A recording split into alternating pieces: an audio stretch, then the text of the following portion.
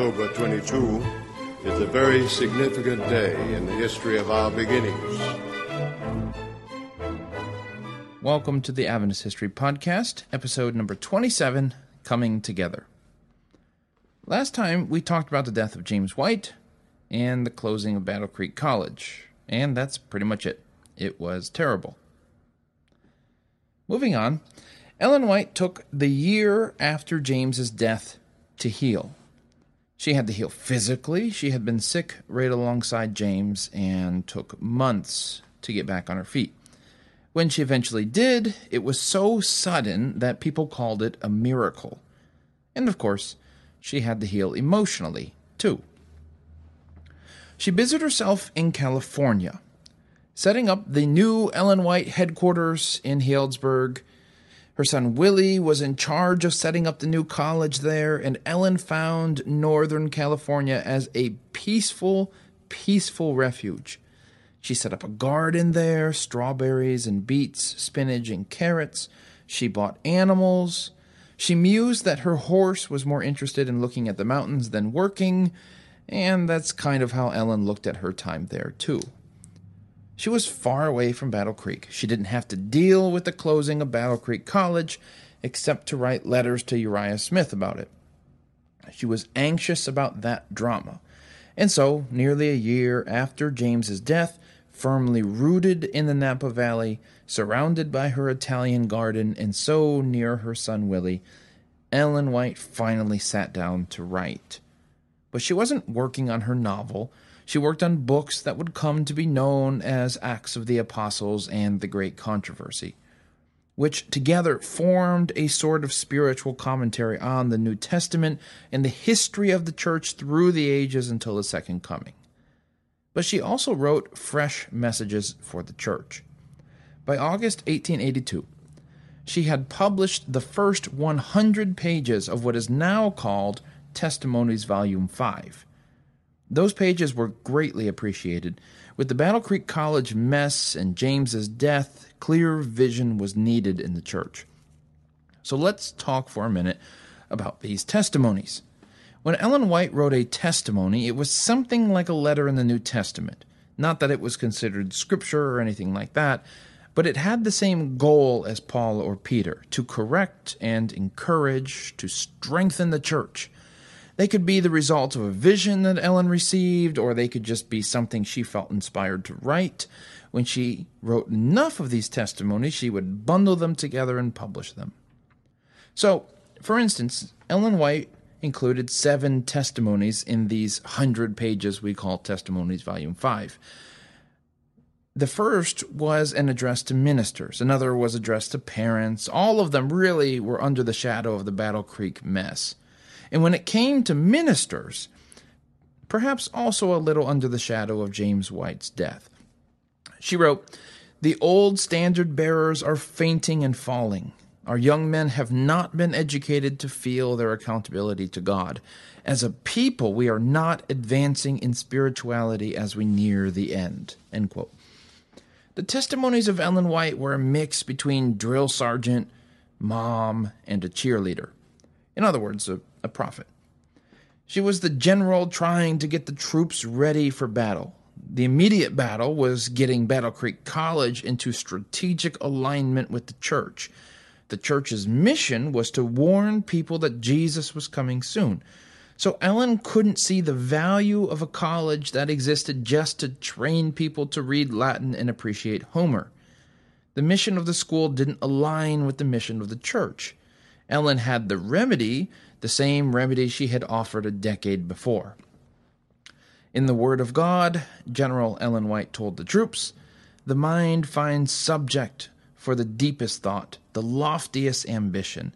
Here we may hold communion with patriarchs and prophets and listen to the voice of the eternal." She wanted the college to get away from the classics and focus on being a training school where the Bible would be a major textbook. She spelled it out. What she thought was wrong with the school. It was trying to be this hub of erudite classical learning, but also a workshop to form Adventist Christians. Ellen White had always favored the idea that the school should be practical. Students should work at the school to earn their keep while learning professional skills.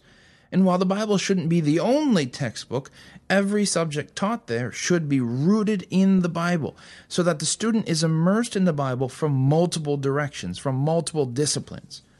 The reality is that the school hired a guy who didn't know how to do any of that, and so he did the erudite classical school thing with a few concessions to the religious element. The result, we found out, was that no one was happy. Now the school had closed, and Ellen White doubled down on her vision, urging the school's leaders to recognize that not taking her advice had, not worked out very well. She wrote, "If morality and religion are to live in a school, it must be through a knowledge of God's Word.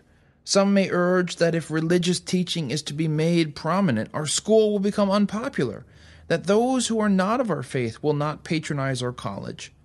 Very well then, let them go to other colleges, where they will find a system of education that suits their taste. Our school was established not merely to teach the sciences, but for the purpose of giving instruction in the great principles of God's Word and in the practical duties of everyday life. This is the education so much needed at the present time." End quote. The problem facing the college was acute. If you want your college to succeed, don't you want to attract as many students as possible? Were there even enough Adventist students for the college to work? Ellen White didn't care. She didn't say that those erudite classical schools were evil, just that there were enough of them, and Adventists wouldn't get anywhere by starting one more of them. What was the point? How did it help the church accomplish its mission? The Adventist church wasn't called to take the same path as other schools. They needed a distinctly Adventist vision of education. For Ellen White, that meant focusing on the training of character, first and foremost. She saw an Adventist school system as a place where a young and immature Christian would go in and come out maturer and wiser. By all means, run the students through the intellectual gauntlet necessary to certify them for their profession. There were going to be no half-baked doctors or teachers who would never tell a lie but couldn't spell. But, I'll let her put it in her own words. Quote, "Our college at Battle Creek is a place where the younger members of the Lord's family are to be trained according to God's plan of growth and development. If you lower the standard in order to secure popularity and increase of numbers, and then make this a cause of rejoicing, you show great blindness. If numbers were evidence of success, Satan might claim the preeminence, for in this world his followers are largely in the majority. It is the degree of moral power pervading the college that is a test of its prosperity. It is the virtue, intelligence, and piety of the people composing our churches, not their numbers, that should be a source of joy and thankfulness." You get the picture. This school's success isn't its endowment or its enrollment, but the quality of people it produces. She wanted people like Daniel, people who have the moral fiber to stand firm in whatever situation they're in. She wanted Adventist special forces. Things weren't all roses for Ellen White. New Adventists in Utah were besieged by critics. Many doubted that Ellen White was a prophet. Surprise. And so Ellen White moved to, once again, deal with these critics. The problem was compounded by the fact that Alexander McLearn, the head of Battle Creek College when it was shut down, left the church over the whole affair and joined the Marian Party. Remember them?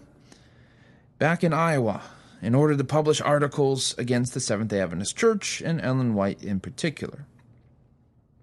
McLearn was upset over the school's closing and over his own low pay, which was, by the way, more than anyone else in the entire church made. And as we said last time, the whole McLearn debacle was such a debacle because prominent Adventists took sides, namely Uriah Smith. He sympathized with McLearn, even raising $50 for him after he was fired. McLearn naturally responded the next day by suing the Seventh-day Adventist Church for $2,000. And now that Ellen White's early writings were published, the group in Marion, Iowa compared her earlier statements to things she said later, hunting for contradictions. The church at first ignored this stuff, as it usually did, but it raised real questions in a large number of Adventists, many of whom were seeing the things Ellen White wrote in the early days for the first time. And so the church had to respond yet again. Our good friend Walcott Littlejohn fired the first salvo. You'll recall that he had been installed as pastor of Battle Creek Church and then as Battle Creek College after the school closed. Littlejohn used the review to launch a careful study of the gift of prophecy in the Seventh-day Adventist Church, responding to criticisms and building up faith in the Adventist message. A few months later, in August of 1883, the church published an entire bonus issue of the review in order to answer objections raised by the people in Iowa. J.H. Wagner took the lead article and just got right to the point. He had read the articles of A.C. Long, who was an Adventist lawyer who left with Alexander McLearn in order to join the Marian Party. Wagner read those articles, and Wagner said, quote, "He speaks in a confident manner, which with some may be considered evidence. Having been acquainted with these subjects many years, I am not prepared to assent to statements on the mere ground of plausibility. In most respects, Elder Long's professed argument lacks even plausibility." End quote. Well, tell us how you really feel, Wagner. He went on to take Long's claims point by point. Uriah Smith and Butler piled on too. Ellen White wrote a couple of weeks later, "There are many who consider it a mark of intelligence to doubt." She acknowledged that people wanted her to write, to speak out, to defend herself. She refused. "My answer," she said, "is I am doing a great work and cannot come down." Critics have been hounding her for decades, and she knew that it was really a full-time job to answer every single objection. And at some point, you just have to get stuff done. Nothing brought the church together like criticism from the outside, however.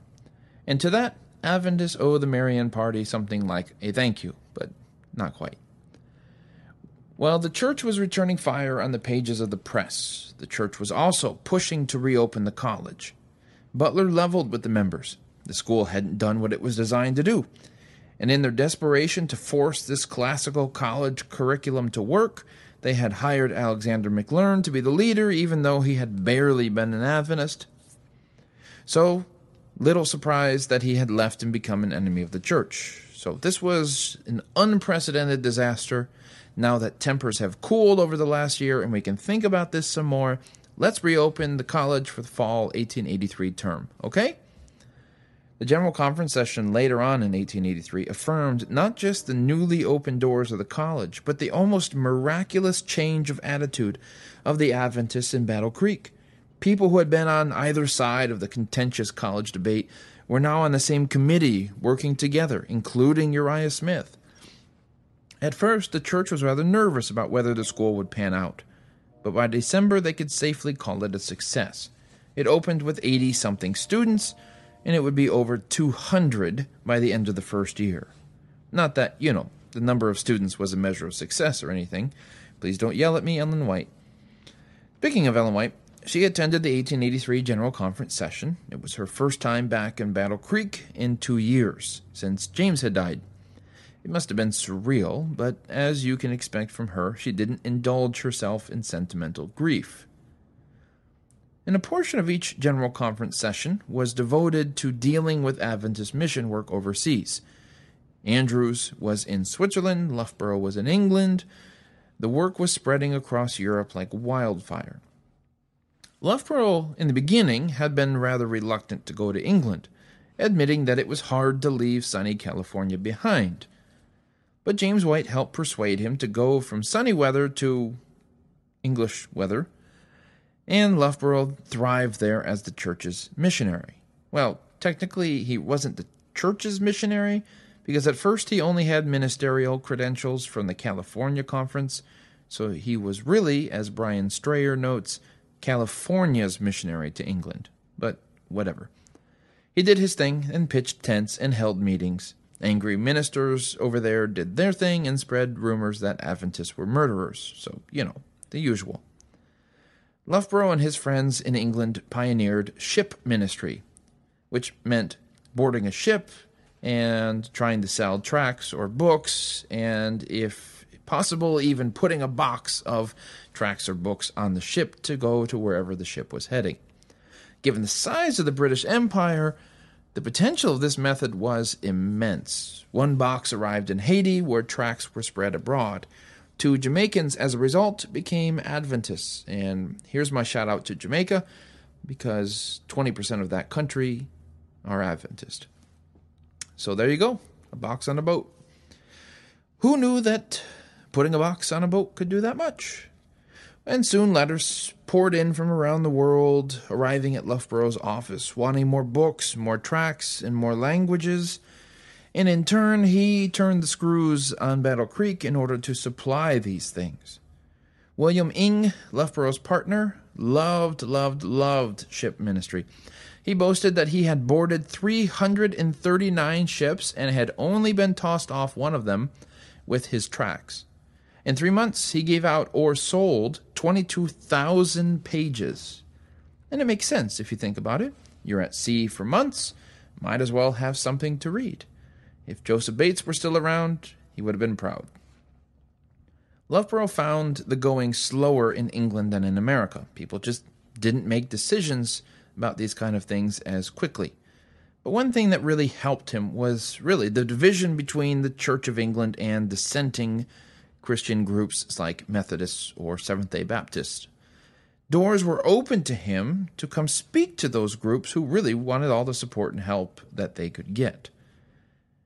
And Loughborough was happy to plug himself into English society as well. He joined the Vegetarian Society. Boy, doesn't that sound exciting. He actively aided in various temperance reform movements. His new friends in the shipping industry drew him into the Merchant Marine Association. He joined the Liverpool Conditional Immortality Society, which sounds like a hoot. Basically, conditional immortality is the belief that people sleep when they die. They don't go to heaven or hell immediately, which Adventists, of course, believed in. And then there was the Salvation Army. And basically, I think that John Loughborough joined half of the societies in England, and he loved it. In 1881, shortly before James White died, John received word that J.N. Andrews was gravely ill in Switzerland. So John and Annie rushed to Andrews's bedside, and by rushed, I mean that they dutifully visited Paris and all of the sites they could along the way. Annie thought that Andrews definitely wouldn't make it, but they prayed for him, and then they headed back home to England. Arriving home, they received news that James White had died. So, man, just can't win on that trip. Loughborough tried to explain to his British colleagues what the death of James White meant, but they never knew him. They couldn't understand all that James had done. Realizing he couldn't rely upon American Adventists to send everything he needed, John had to learn to be self-sufficient. Wanting to encourage the English to eat better, he started selling health food. And the real hit was what would become known as bread gems. They really became all the rage. Loughborough couldn't make them fast enough, so he began selling the pans you needed in order to make them yourself, and even then he couldn't sell them fast enough. So much was happening in Europe that the Adventists there also held a general European conference with 50 delegates. 50! I mean, they've only been at this a few years, and the church was already big enough to send 50 representatives from all over Europe to a conference. And the basic takeaway from that conference was the need to stop relying on America for everything.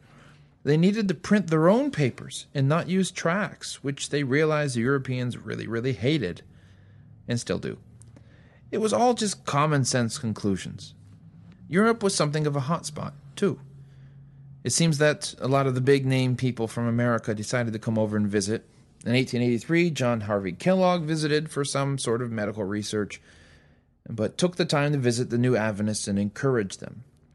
George Butler would arrive a few months later in his capacity as General Conference President to better understand what the challenges were there. And Butler inadvertently set a precedent for later years. where people wanting to be the General Conference president were expected to have some sort of experience overseas. It wouldn't be enough just to sit in America. You had to show that you could be president of the world church. And so you were expected to make a tour and acquaint yourself with the work in various corners of the world. John Loughborough's 5 years in England were fruitful.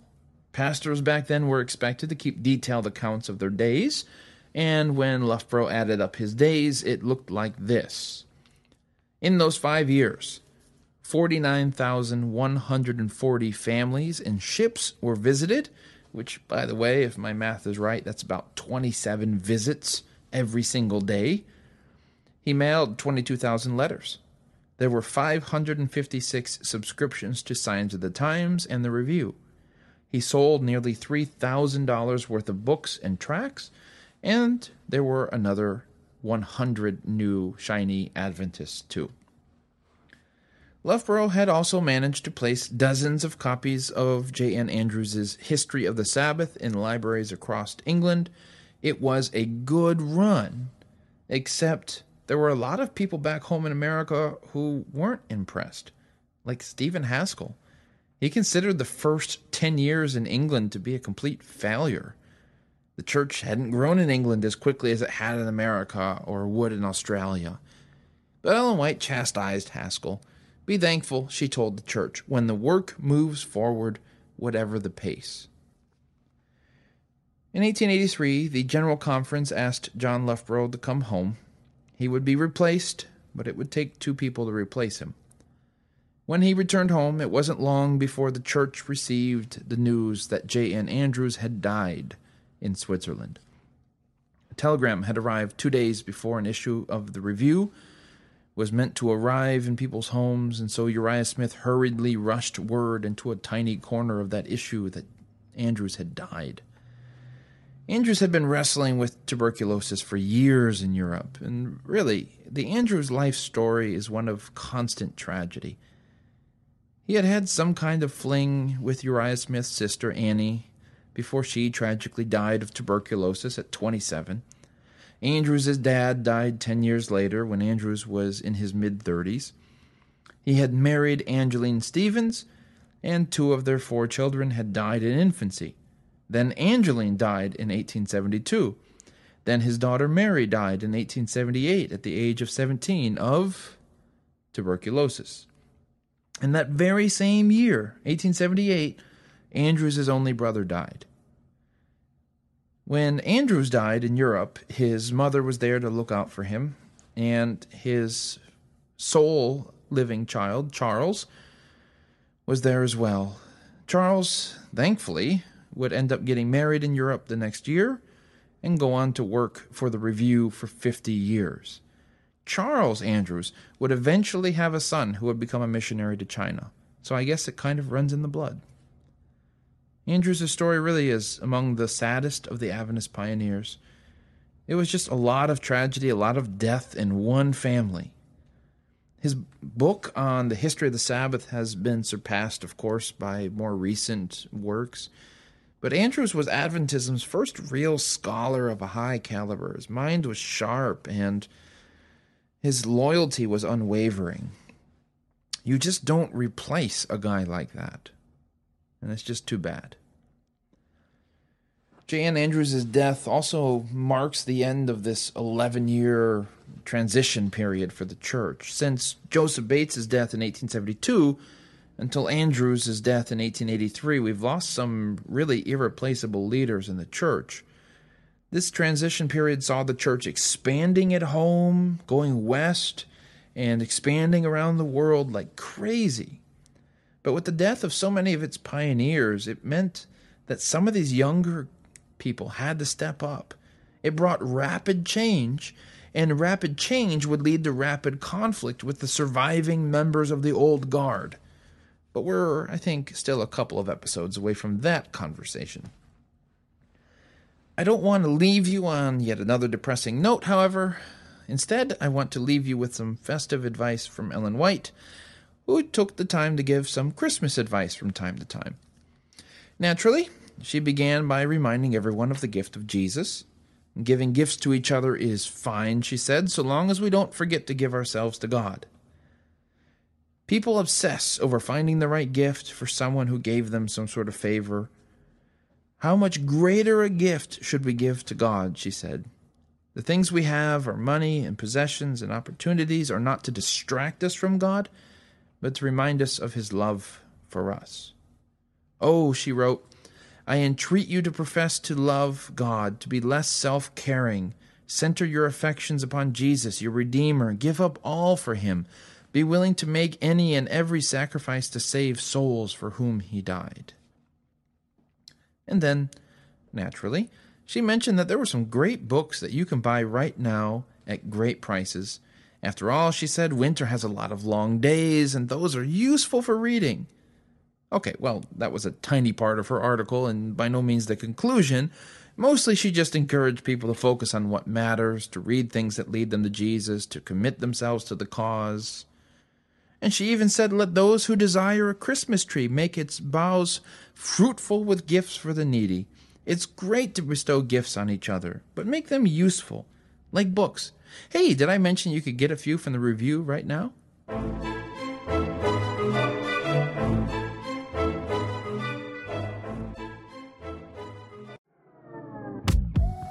Hey, it's me again.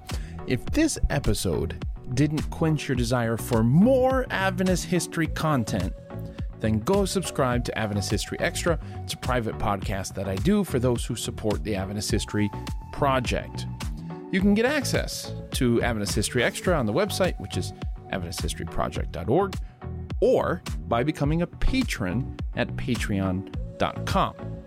Now, there's more variety at Adventist History Extra, in case you were wondering. I do some interviews. Sometimes I do bonus episodes. We had a good episode here in the Adventist History Podcast, and I want to talk some more about it.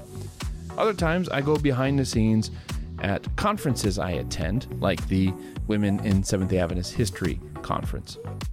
What's more, just as a second announcement for you, Michael Campbell and I are leading a bus tour in October 2024. So, if you want to go drive around New England a bit, see the sights and have some fun, well, you can sign up for our bus tour newsletter, once again, at AdventistHistoryProject.org.